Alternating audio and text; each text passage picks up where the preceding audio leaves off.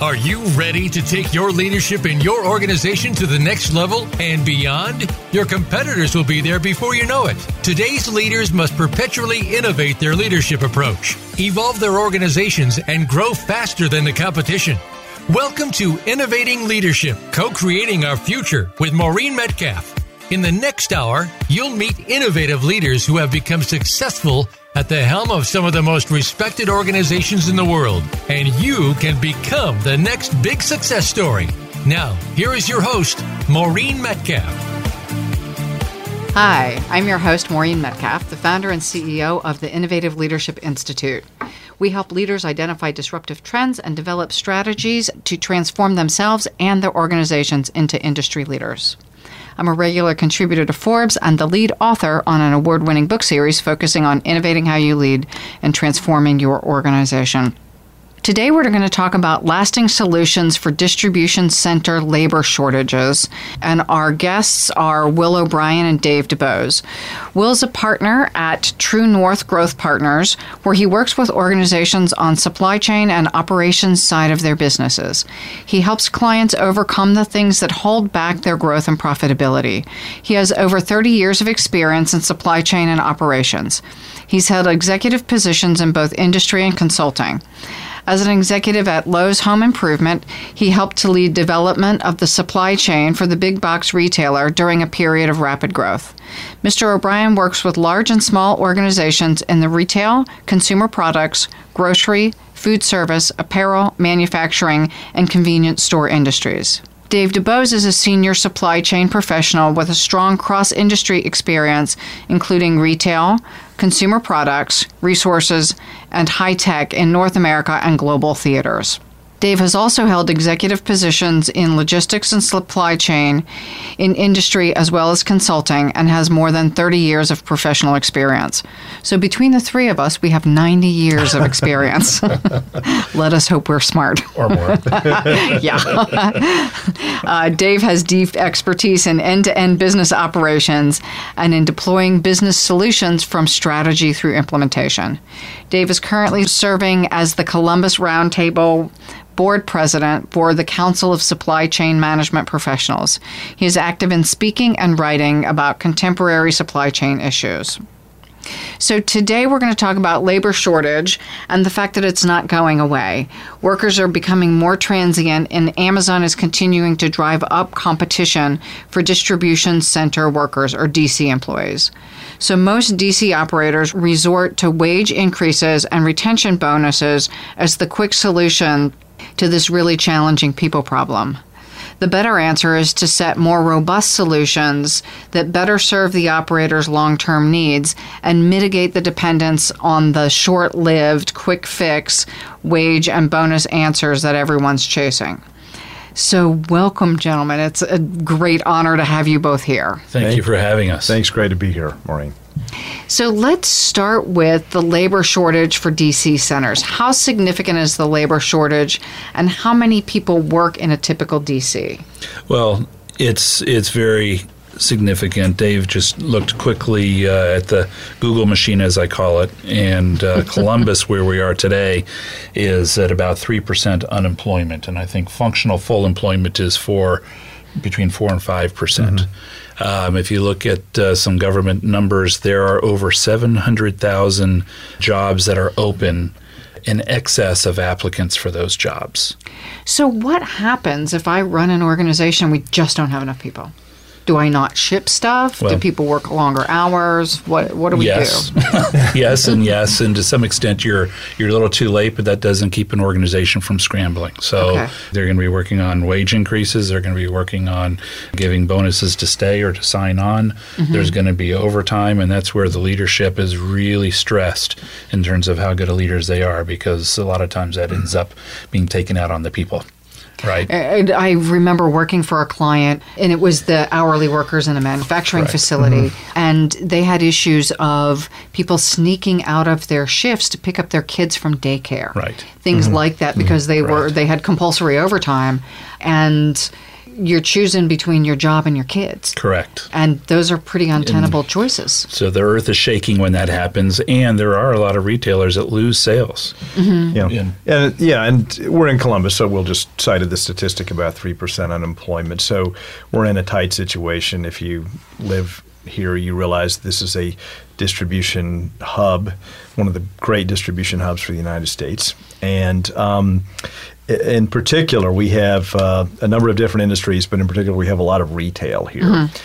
Specialty retail in particular tends to have a severe spike at holiday, something like 3 or 4x to 1. So it's, in fact, my old employer, one of the sayings was a day is a week and a week is a month.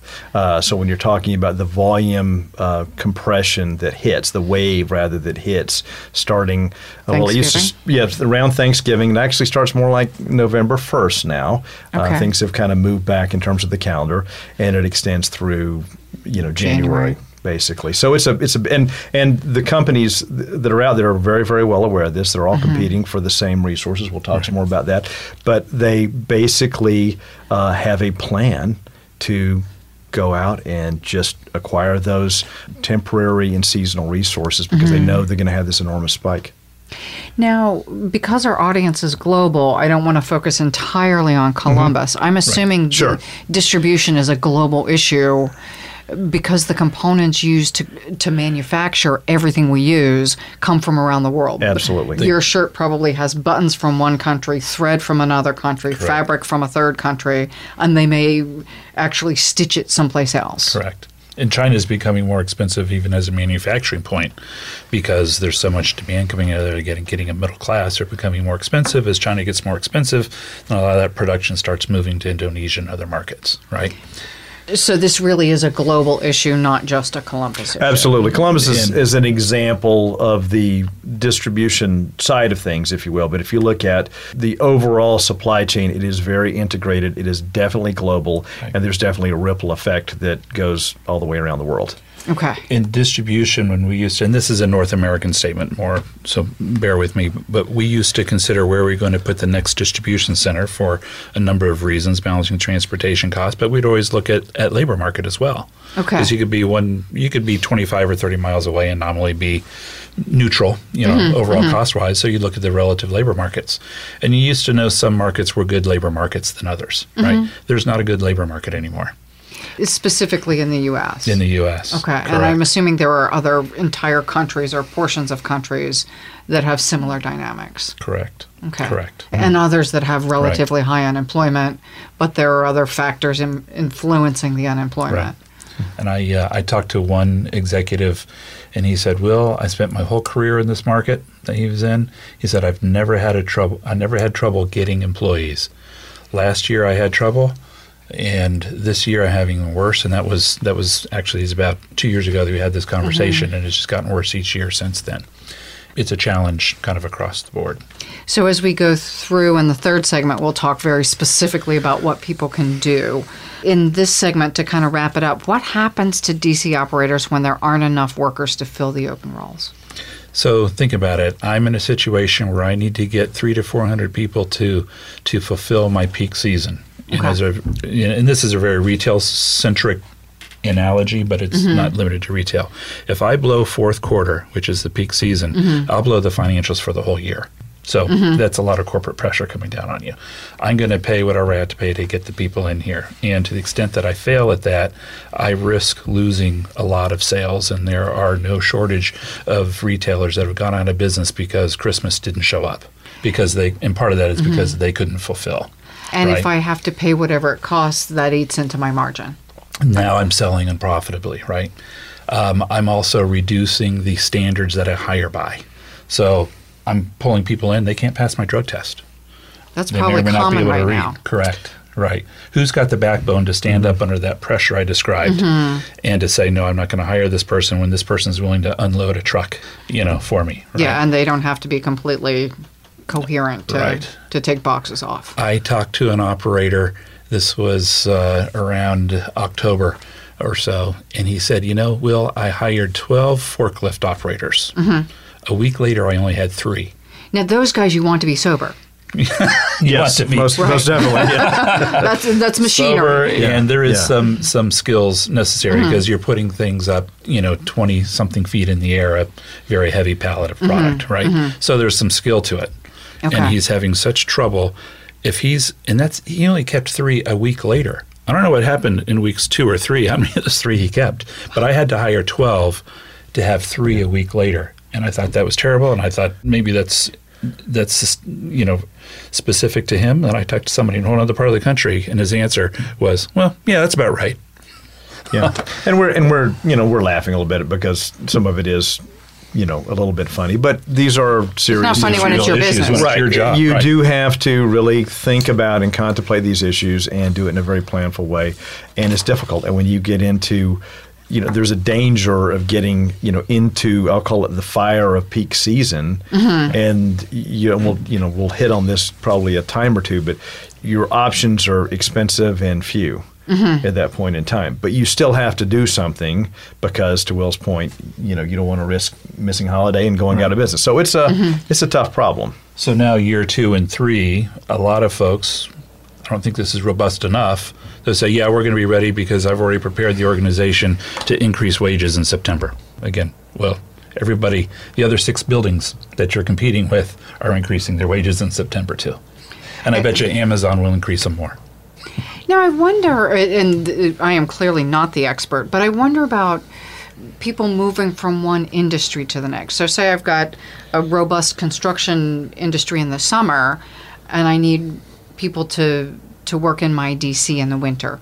Is there a transition between labor fields where I can draw from surveyors or people who are directing traffic during road work, or any number of people who have some skills and either train or they're already trained up and maybe they surf in the summer and they work in a DC in the winter? Yeah, so there's transient, and there's jobs that lend themselves to just about anybody can show up because unloading a truck is moving a box. And so there's other jobs that you're interacting with the screen and you have to be able to take instruction. You have to work at a certain pace, right? Yeah, you have to be literate. Right. And we still have people who Correct. aren't. Or you can design your systems for that, and that's a whole other topic. Is there are people with mental and other challenges that you can design a lot of interfaces for that enable them to work from graphical images, and that another subject, but it's a great workforce.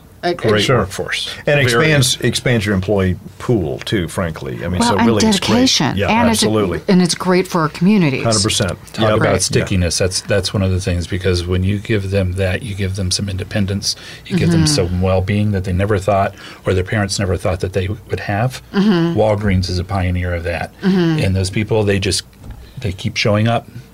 And they're doing what they do. And they value the job in a way that other people may not. And a lot of them, it's about screening them into the right job so they can work at productivity levels well beyond what your typical productivity levels are. Oh, interesting. Okay. Yeah, DSW's done a great job with that as well, too. Another data point. Yeah, sure. Cool. So let's wrap up this segment. Innovative Leaders Co-Creating Our Future. So at this point, we're talking about the labor shortage for distribution centers. During our break, I would encourage our listeners to think about not only distribution centers, but where are you experiencing a labor shortage in your environment, and how is this impacting your business? We'll be right back with Dave DuBose and Will O'Brien talking about labor shortage in DCs. Become our friend on Facebook. Post your thoughts about our shows and network on our timeline. Visit Facebook.com/Voice America. The Innovative Leadership Institute is your trusted partner to create perpetual innovation and evolution in your leadership and organization. Are you ready to innovate and evolve? Since its inception, the Innovative Leadership Institute has been dedicated to helping leaders evolve their leadership mindset and skills and create organizations that can continually innovate to achieve results in a highly competitive and rapidly changing environment. We help leaders, management teams, and organizations identify and create the capacity to update how they lead, identify, and implement transformative solutions necessary to meet their mission and create strategic advantage. The Innovative Leadership Institute offers proven results backed by leading-edge research and a global network of accomplished consultants and thought leaders. Visit InnovativeLeadershipInstitute.com. Maureen and her associates are ready to discuss your needs and tailor a solution to meet your goals. Move forward with the Innovative Leadership Institute. Visit InnovativeLeadershipInstitute.com today. Have you friended us on Facebook yet? Why not? Just go to Facebook.com/Voice America or search for the keywords Voice America. Once you are part of our Facebook network, you'll receive daily messages about what's happening with our shows, this week's featured guests, and new happenings at the Voice America Talk Radio Network. And you can add your voice to the always active discussions on our timeline. Just go to Facebook.com/Voice America or search for Voice America.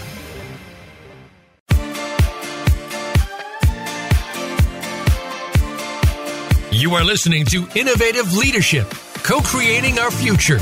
To reach Maureen Metcalf or her guest today, please call 1-866-472-5790. That's 1-866-472-5790. Or send an email to info@innovativeleadershipinstitute.com. Now, back to this week's program. So we are talking about labor shortage in distribution centers and also in the broader supply chain space. Our guests are Will O'Brien and Dave DuBose. So what are you seeing in D.C., the D.C. operators are doing to solve this problem? And again, I understand we're not limiting it to just D.C.s, but maybe the broader supply chain. So why don't you first, let's expand the definition and help our listeners understand exactly what bucket you're talking about. Yeah, we've been using the term in the first segment, distribution, which is, I think, a very accurate term. I would broaden it probably a little bit more to logistics. So we're talking about physical movement of product, and we're focusing heavily on the distribution center and what happens in the distribution center. Some people call it a warehouse, but really it is probably a little bit broader than that, because you've got needs that are outside of that, up and down the supply chain. The DC and the logistics within the DC, I think, are really kind of the critical element here, because you run into, as we discussed in the first segment, a problem with just being able to get enough of qualified people and keep them and retain them in the environment. And it happens to manufacturers as well. So it's manufacturing. Last week, my wife took a picture in the grocery store and sent it to me because she was appalled that there is a huge display of candy for Halloween. This was middle of July with Halloween displays already out in the stores. Oh, my goodness. So think about why that happens, because what happens in the store in October has to happen in the distribution centers 6 to 8 weeks ahead of that, and happens at manufacturing 6 to 8 weeks ahead of that. So your Halloween candy's already been produced. So it's just time phased, but they're all facing it. And if it's employee intensive business, same fundamental. When we talk about material handling equipment, we'll be pretty distribution specific. But the interesting thing is, you mentioned manufacturing, and the thing is, things do get produced. There's a lead time. China, or more broadly Asia, is really the world's factory, right? Gets made over there, gets shipped over in containers on ships, typically. There's some probably law of physics, right? That stuff's got to have some place to go, right? So it comes, comes into the Port of Long Beach or wherever. It gets into various distribution centers across, in this case, the U.S., but you could expand that globally, and they're going to get full. And they're going to ship out to stores. So you got your Halloween candy early, dynamic, or bathing suits in February kind of thing. And then, those stores, and you could say the same thing about online, where the DC is your store basically, but it's got to have a place to go, right? It can't just sit there. It's got to move. And with lead times being what they are, and manufacturing cycles being what they are, that's what you end up with. Supply chain, the job, I think, is to make it as efficient as possible and take all the cost out, which then leads us to which part do you optimize? Well, yes. So that's the you optimize the whole thing. That's what makes it that's what makes it a In tough theory. problem. And, yeah, exactly. And that's a tough problem, and that's basically our lot in life. What you guys that's do. our lot in life, right? I mean, that's what we do, and it's a tough thing, and it's a tough equation. There's and you kind of noted there's just a lot of variables across Snowstorms. Snowstorms happen. Things you've got an economic downturn. You got environmental factors. You got disasters. You got whatever, and it's just. Yeah, exactly. There's a lot of things to factor in. So what are some DCs doing to solve the problem? What have you seen that's worked? Well, before I hit what's worked, let me tell you what tends to be what really happens, right? So Okay. you've probably heard the analogy of Wayne Gretzky didn't skate to the puck; he skated to where the puck is going to be. Right. A lot of distribution and manufacturing operators, I would say, are skating to the puck in terms of they got their fingers burnt last year, so I'm going to hire earlier this year, and I'm going to set my organization up that we're going to have higher wage increases, and I'm going to have retention bonuses for people that stay past December 25th, right? Okay, so November 1st I start hiring or Well, it's actually Halloween. back to August now, Okay. and into July, moved back Wow. from September. all for Black Friday, or there is no Black Friday anymore. It's all the sales start. It's more of what I Cyber like to call Monday gray November. It's sort of a gray November. Is what, it's a good way to think Which is about what Columbus, Ohio is, by the way. True. Well, It's a gray ouch, November. Yeah, true. Now, if you're the only operator taking those actions, you'd be ahead of the game. But when all the people that you're competing with to hire their 300 and 400 people for peak, my 300 or 400 people for peak, when they're all doing that, it kind of just moves the problem around a little bit, but doesn't really solve it. So we distinguish between health and wellness and emergency care. Okay. If you find yourself, I'm being pinched right now for employees next week, next month, or this peak, and the peak is coming on you, it may be too late, and your options are fewer and they're more expensive. So you're probably going to come to the point where you're going to use a lot of temp agencies. You're going to be paying a lot of money, whether it's retention bonuses or wage increases or meeting what Amazon's going to pay or whatever it's going to be. They're going to have some level of effectiveness, but you can survive, but I think you need to aspire for more than survival, because surviving doesn't mean when you publish to the street the earnings that you'll survive at the earnings call. Right. Still in business isn't my aspiration. Correct. Right. I mean, I do aspire for that, but more. So I've read your work, and we've talked extensively about this. What else can I do? So what our proposition is, if you need help on an emergency situation, that's one type of medicine. We're talking about skating to where the puck is. And we think that there's kind of three fundamental things that somebody can work on, and I call this more on the health and wellness path. Okay. So that you can be prosperous in the long term, and you can have a loyal workforce that you get a lot out of. Okay. And you can control your destiny that way.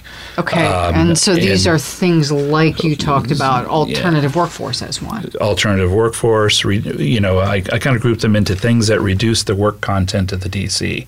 So how can I support the demand that I have and do it in a way that reduces the number of people? And we're going to talk about equipment, material handling equipment. We're going to talk about robotics. We're going to talk about a few things there. Okay. The other kind of group of things that I would suggest is, and this is just my term, is be a sticky employer. There are things that an organization can do for its people if it really seeks to understand them, just like they sell to their customers, sell to your workforce, and put together a relationship, if you designed it, so that somebody would be crazy to ever want to leave you. Okay. And we'll talk about some of those things in a few minutes. And then lastly is get the most out of your people. Okay. Some of that is software technology, but a lot of that is just plain leadership. Okay. So some of this isn't surprising. Correct. It's running your business well and being proactive. Correct. Being a good leader. Okay. Right. So before we leave this segment, is there anything else you want to talk about with regard to the solution being more than throwing money at it? Well, I think that it's important to really start very, very intentionally with a focus that is months ahead of things, right? Okay. So, if you get kind of smacked in the face and say, I've got to just start hiring a whole bunch of people, holy cannoli, this is going to be a problem. That is a way of dealing with it. It's not a particularly effective one. Really, this is what we call poor leadership. This is called poor leadership. Reactive leadership. Yeah. Really, what you want to do is bake this into your. The risk of using kind of warm words here, you want to bake this into your overall strategy. And so, HR has got to play a really, and as well as your logistics and distribution leadership, got to play critical roles in doing this, because you've got to really think about your workforce, what it is you're trying to do. You've got to think about your plan for inventory, and everybody has this as time goes on, and then what is it really going to take just mathematically to meet that? And then I've got to think about what are my options, and really just get out ahead of it. I mean, so a lot of it is just being very planful and thoughtful and executing well. Okay. So conceptually, these are not new ideas. The tactics you're using may be very different given the change in the ecosystem, that now I go to my friend Jeff Bezos every time I want to buy something and Lowe's doesn't have it. Right. Or my local pet food store doesn't have it. Or it's the middle of the night, I'm leaving for a business trip and I realize I need something to be delivered at home that I forgot to buy. Two avenues of newness to hit at what you're asking about. Number one is technology is available today that wasn't available in the past, and it really changes the entire some of the blocking and Changes the tackling. landscape. We'll talk about that. The other is orchestrating a more complex, a more comprehensive view towards how do I give care and feeding to my people so my people never want to leave. And in a time of less than full employment, my people didn't want to leave at the rate that they're leaving now. Right. At this point, you said 3% here. Yeah. That's lower than structural unemployment. Sure. That's I've got to pull people out of the air. Right. I'm springing them out of jail so they can come work for me. Yeah. And hoping they can pass a drug test.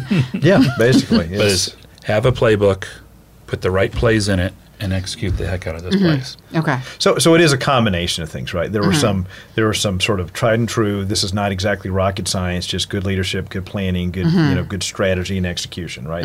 There's that piece of it, which is and now I think the way you do it, there's some secret sauce to that. Correct. But yes, there's that. Well, and that's why you've spent 30 years learning to do this. Sure, right. That your high school Right. kids can't do it. Right. And then the other piece is, to Will's point, is there is technology that is available today, thank goodness, that does provide different options than we had, 10, 20 years ago, certainly. So, Yeah, I talked to someone from P&G yesterday, and he was talking about the way they've blown up parts of their business, and one is supply chain. And the use of technology has completely upended how they think about, yet they still manufacture things overseas. They still come over in boats. Then they put them on trains. So some things remain constant. Stuff coming from another country has to get across the ocean. right.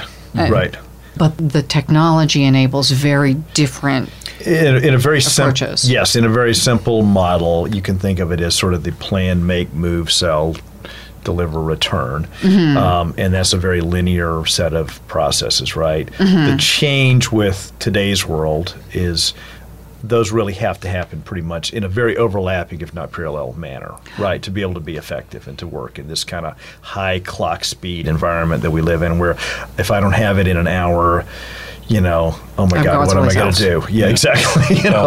An example of where fundamentally it's the same, but you get under the details is different. It's not unusual at all for an organization to have one fulfillment center in the United States. Give it to FedEx, UPS, whomever, and get it out to everybody in the country, and it comes at a certain cost and a certain speed. Now they're online. 15% of all retail purchases are made online. Only 15%. And it's growing rapidly. Okay, I was gonna say. But with double-digit Some of growth, us. yeah. 40% of that's coming from Amazon, and Amazon setting expectations for speed and fulfillment. They're putting fulfillment centers virtually in every metropolitan area. In the they're getting increasingly close to the customers. So if I'm a brick and mortar retailer, what's my play? My play might be use my stores as fulfillment centers. Doesn't mean every store in my chain, but if I have a store in St. Louis, does that make sense for fulfilling St. Louis online demand? Right, and we'll talk about some of these things, but fundamentally, it's just fulfillment. It's just picking an item, giving it to the postman, and sending it to Mrs. Smith. But it can be done very, very differently. Well, and places like your former employer Lowe's, which is my most frequent shopping experience, I can now go online, click stuff, and go pick it up at the front door. Right. Things Right. like that. Right. Now, I personally actually happen to like walking around Lowe's, but that does increase my spend. Correct. Yes, and they're that's happy by to have you do that. Okay, so we're going to go on break, and when we come back, we're going to talk about the very specific tactics that you as listeners can be thinking about, and how can you bundle those tactics together to address this problem. So this is Innovating Leadership, Co-Creating Our Future, and we are having a conversation with Dave DuBose and Will O'Brien talking about dealing with the distribution and logistics and supply chain work of the world. Become our friend on Facebook. Post your thoughts about our shows and network on our timeline. Visit facebook.com/Voice America. The Innovative Leadership Institute is your trusted partner to create perpetual innovation and evolution in your leadership and organization. Are you ready to innovate and evolve? Since its inception, the Innovative Leadership Institute has been dedicated to helping leaders evolve their leadership mindset and skills and create organizations that can continually innovate to achieve results in a highly competitive and rapidly changing environment. We help leaders, management teams, and organizations identify and create the capacity to update how they lead, identify, and implement transformative solutions necessary to meet their mission and create strategic advantage. The Innovative Leadership Institute offers proven results backed by leading-edge research and a global network of accomplished consultants and thought leaders. Visit innovativeleadershipinstitute.com. Maureen and her associates are ready to discuss your needs and tailor a solution to meet your goals. Move forward with the Innovative Leadership Institute. Visit innovativeleadershipinstitute.com today. Have you friended us on Facebook yet? Why not? Just go to facebook.com/Voice America or search for the keywords Voice America. Once you are part of our Facebook network, you'll receive daily messages about what's happening with our shows, this week's featured guests, and new happenings at the Voice America Talk Radio Network. And you can add your voice to the always active discussions on our timeline. Just go to facebook.com/Voice America or search for Voice America.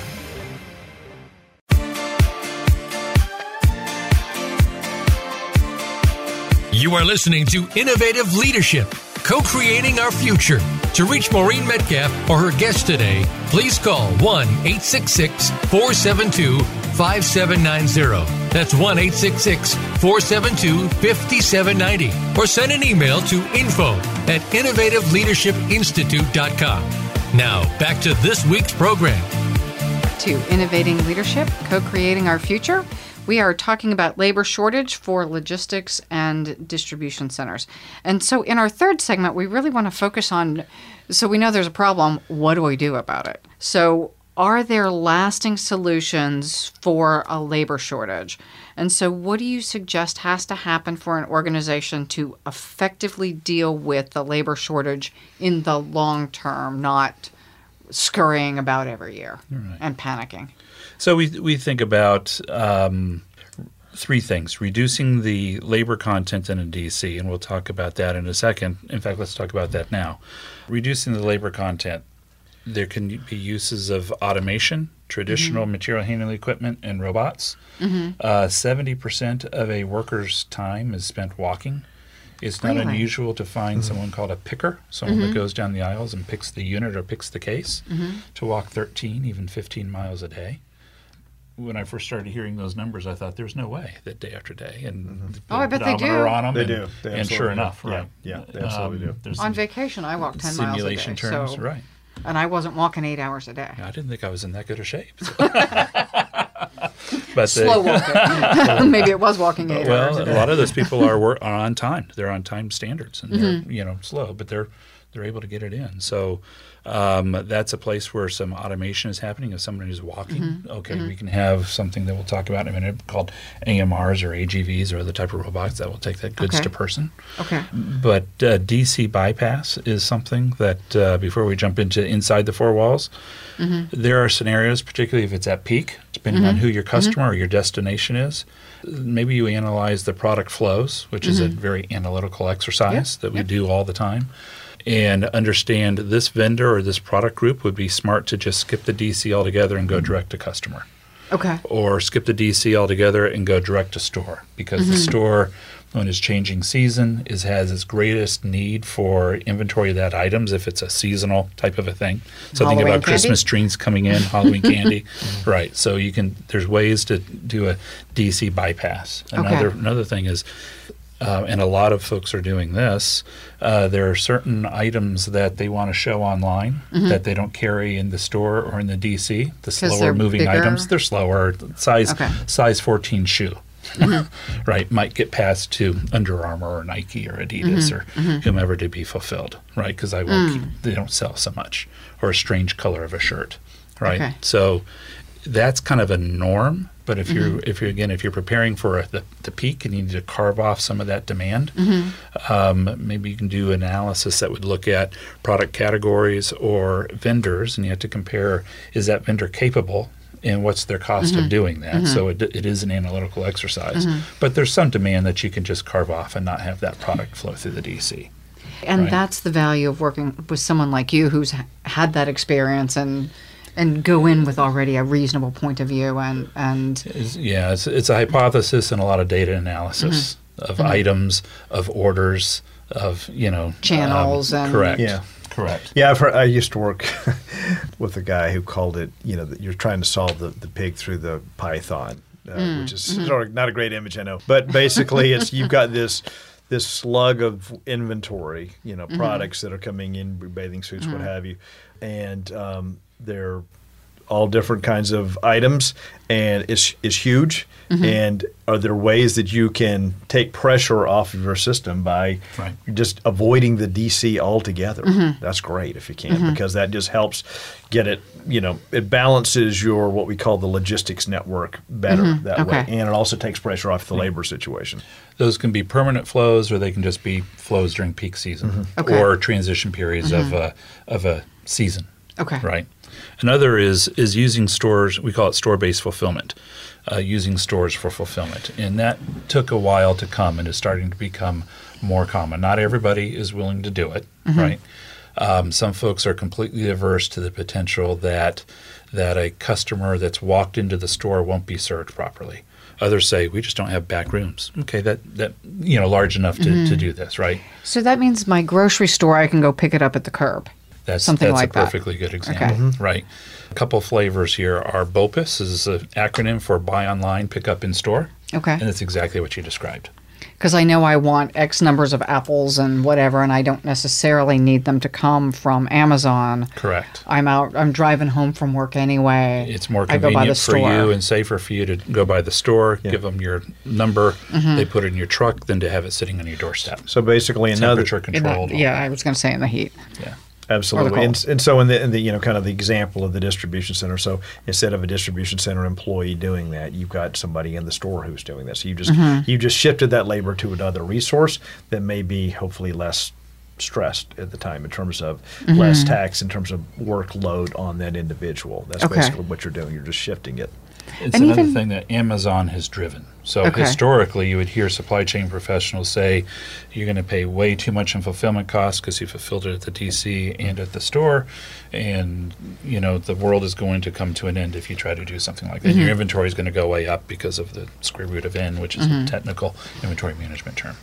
The reality is, Amazon is pushing the competitive for speed, for quality, and for local, which has changed the environment, which makes some answers that I might not do in the past, I'm willing to do, number one. Number two, if you really analyze transportation and freight and handling, and if you take a nice sliver of items that you're willing to do that for, it's not necessarily at a cost disadvantage. In fact, that last mile, that putting something in UPS or FedEx from Memphis to San Diego can be pretty expensive, Okay. right?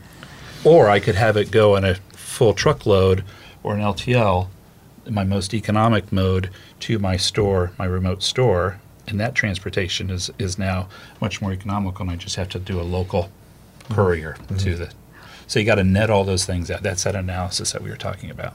Or you're shifting it to me, the customer, to go pick it up for Or the you're last coming to mile. pick it up. Yeah, absolutely. Correct. Right. You're just Correct. shifting that, and again, distribution centers are built all around efficiency and being very, very efficient. So that conventional wisdom was, well, gee, you always want to do it at the distribution center, but with labor and with the impact of peak season and all the things that have happened, well, okay, maybe it makes sense to still do it in the distribution center, or maybe it makes sense for you, the consumer, to do it, or somebody to do it in the store, because what didn't seem to make sense before may make a lot of sense now. Just because, would you rather miss the sale? No, of course You not. can't Right? miss, that's a cardinal sin, right? Right. Right. Well, and we as consumers have now changed our expectations as well. Absolutely. I love that I can go search online, find the most efficient thing, and then see if it's in the store or which store in my area, back to my Lowe's example, which store in the area has it. And if Lowe's doesn't have it, is there another hardware store that has it? We can see what I do on weekends. But it now, instead of driving around town for my multiple trips a day, I'm online or on my phone for 5 minutes. It's a very common Sure. consumer behavior that's happening. I had an executive from DSW speak on a panel that I was moderating at a conference once, and he said his point was, we are 20 minutes away from 70% of our customers. 20 minutes away from 70% of our customers. Right. If you look at our stores, Okay. we can't afford to not use our stores for that type of fulfillment. Well, and we're paying for the stores, and we're paying for the employees to show up in the stores. Correct. Yeah. Correct. Right. Those are 20 fixed. minutes away. So back, what's the Amazon effect? I'll get it to you fast. I can get it to you economically. I'm going to use those stores, right? Okay, And they for found they fulfillment. don't even have to use all of their stores. So let's just use St. Louis as our example. So they can ship, they can understand the store volume and have inventory there for the stores, the online demand, right, back to that size 14 shoe. They will ship in those items that they can forecast are going to sell in the St. Louis market. They'll try to get it to the right store, but if they don't, Then you know, they just run it across. the person is told, don't go to Northland, go to Southland, Okay. right? Okay. But they won't do that, say, with a size 14 shoe because that doesn't have anywhere near enough demand. Right. Right. So Okay. they're doing some pretty innovative work there. So you're telling me about now how I manage the content of the facility. You've also talked about other tactics like being a sticky employer. What exactly does that look like? Okay, so being a sticky employer is putting those things in place that are going to be very hard for somebody else to replicate. Okay. So some of the things that are not hard to replicate is making sure that you're paying a competitive wage. And we're not saying that retention or sign-on bonuses are wrong. Just make sure that they fit in the portfolio in the right way, right? For some people in this strata of employers of employees, some of them value 401k, paying for education, things, career progression. Some of them that's not significant for them, or insurance. Some spouses provide the insurance, so it's not important to this person. So that is kind of assumed. You got to do your diligence Yourself, there, okay. right? But there's some other things that aren't so easy to replicate. A couple of those are, think about food service. What do they come in to eat? Sometimes they have to brown bag it. Sometimes it's just a vending machine. Sometimes it's the same old food that's always there. And some cafeterias are really pretty good, and sometimes they're healthy. subsidized and Right. healthy, right? Yeah. And sometimes they're subsidized. So back to understand what your workforce would value, and what you can pull off. If you haven't built a building, you have a lot more latitude on a cafeteria.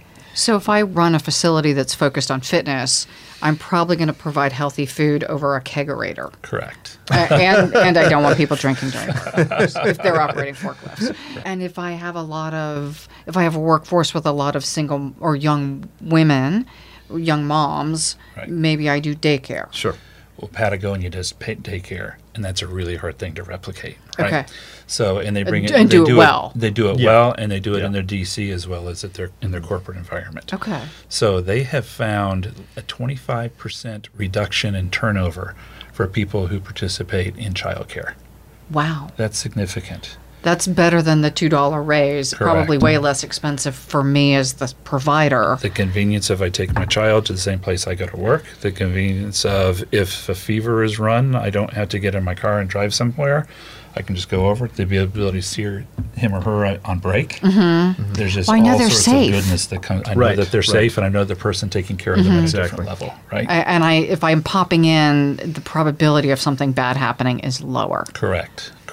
than someplace an hour away. And so some people will say, well, how do you pay for it? And so Patagonia did a pretty good job of analyzing how you pay for it. And they have offset about 90, I think they said 91%, which is a pretty precise number, right? So let's just say 90% of the costs have been offset. Is that about half of it just comes from tax benefits. There's some Okay. tax credits they're eligible for, and 35% of costs incurred in a qualified program can be taken off of their taxes. They look at reduced turnover. I was going to say retention has to be Right. huge. Retention is huge. That was And keeping a skilled about workforce. 25 or 30% of their Okay. Yeah, and keep right. That's part of the retention issue. They get skilled up, they get very productive, and then they're gone. And I got to get somebody Now I've else. got to hire somebody Right. else. I've got lost time, lost Sure. productivity, and then the training time and Correct. Yeah, expense. you got a learning curve, Correct. and right, exactly. They're not as efficient as that person who just walked out your door. Right. We both came at Dave and I both. I think all three of us were at Accenture at one point. Different points, right? Yes. And at the point where we had a 25% turnover, it was hiring people. So those of us who didn't have fully staffed groups were working more, and then the Yeah. time to hire and then the time to train them was Oh, yeah. significant. It's not just like they're breathing; they're good. People have to learn the jobs, and I'm Absolutely. assuming similar, different skills potentially, but Right. but that time to productivity was incredibly significant. Right. Absolutely. Correct. Absolutely. Yeah. And the other is just associate engagement was where they gave about 10% of the benefit from offsetting this. So the other thing you talked about, and we only have a few minutes left, was employing people with varying kinds of what we would, I guess, consider disabilities or Right. or different strengths. Physical or than- cognitive challenges, right? And Walgreens. Who did you mention? I'm sorry, I just. Oh, was also- DSW is DSW, another thank been a you. leader in this area. Yeah. And we put the program in at Lowe's Home Improvement as well. And it becomes a matter of there's some local agencies that will help with this in the job training. And it's a mindset of screening people in, not screening people out. Okay. Right? And it's absolutely a change the life for somebody, business. And, there's examples where they might not take in information by reading. So, okay, the station you're at is the Jet. So the screen has a Jet, and they go, and I know I'm going to work at Jet today. Okay. And I'm going to receive product. And they may receive product all day long. Receiving product is looking at it, it's got integrity, and I put this label on it, and I pass it on. And they'll do that over and over and over again, and it's what they do. And you can give the instructions through a GUI, graphical user interface, and you just learn, there is a training involved to get them there, but they are very loyal, very productive. And I know the people that are real innovators on here said there's no freebies in this. They don't get a lower wage. They don't get lower expectations. They don't get, anything like that. They are competing for work more effectively than most people in the building because they become very productive at what they do. Now, there's a smaller slice of what they do, but a great workforce. I would imagine also as an employee working next to someone like that, I feel good about the company I'm working for. Yeah. That we really are serving our broader community. Those that haven't done it and then they take the leap to do it, that's the change that they don't predict well. A lot of them are afraid of that. And then it turns out that, wow, these are really important people in the building just culturally. Right? Yeah, and I think you mentioned cultural. Right, you're right. I think it does help build that culture, reinforces it too. So it's a positive thing, absolutely. So as we're wrapping up, We've talked about distribution centers facing labor shortages. You've talked about the 3 main solutions to get more out of the work, and that has to do with the content in the facilities, being a sticky employer, getting the most from your workforce. What did I miss? I think just in terms of getting the most from your workforce, there's some things that we probably don't have a lot of time to go into detail on, but there are some great new tools out there in the realm of automated material handling equipment, robots, fancy stuff like that, frankly, but also IT kinds of tools that use artificial intelligence that help manage your labor standards and really just make you much more efficient and supports that, what I'll call the human workforce in a better way. Well, and you talked about earlier that what's coming online or available with regard to technology is accelerating. Oh, absolutely. And so what's now possible with the combination of good leadership, good technology, and good people policies changes the game entirely. And there are some partners that Upshift is a partner that you can have, which enables you to tap into a completely different temporary workforce, kind of like Uber, keeps you from having to use a cab. Okay. You have a completely different driver that's monetizing the times of their week or their day when they wouldn't normally be able to make money. So, I mean, they give examples of having executives and lawyers going in and working in effectively a blue collar, type job, because that's the way he's going to pay for his golf without taking out of the family budget. Or I feel like I'm getting something tangible done, like my Lowe's experience. Right. Well, there's a lot of women that have kids, and there's a period that their schedule just doesn't make them particularly employable for a conventional. But Upshift is kind of like Uber, where the employer posts what they need. I need somebody on Tuesday at 3, and I can say, okay, I'll take that, and you go in there. It's a great deal that's growing rapidly.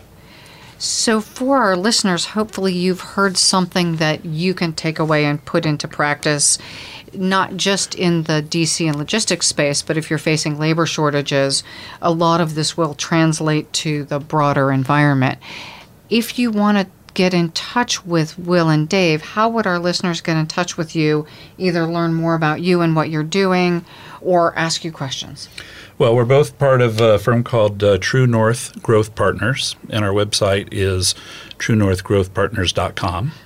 Very logical. Just string the 4 words together, right?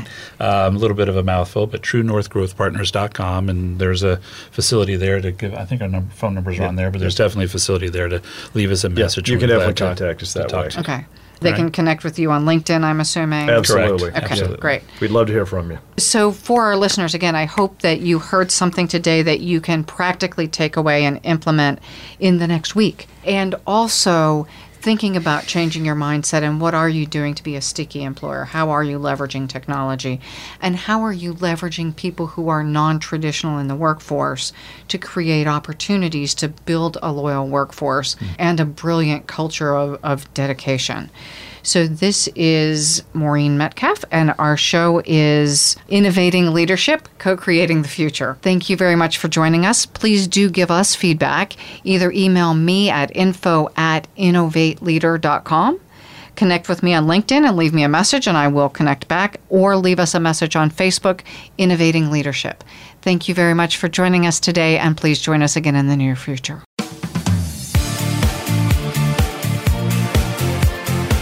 Thank you again for joining us this week. Please tune in for another edition of Innovating Leadership, Co-Creating Our Future with Maureen Metcalf next Tuesday at 11 a.m. Pacific Time, 2 p.m. Eastern Time on the Voice America Business Channel. We hope you'll join us then, and have a great week.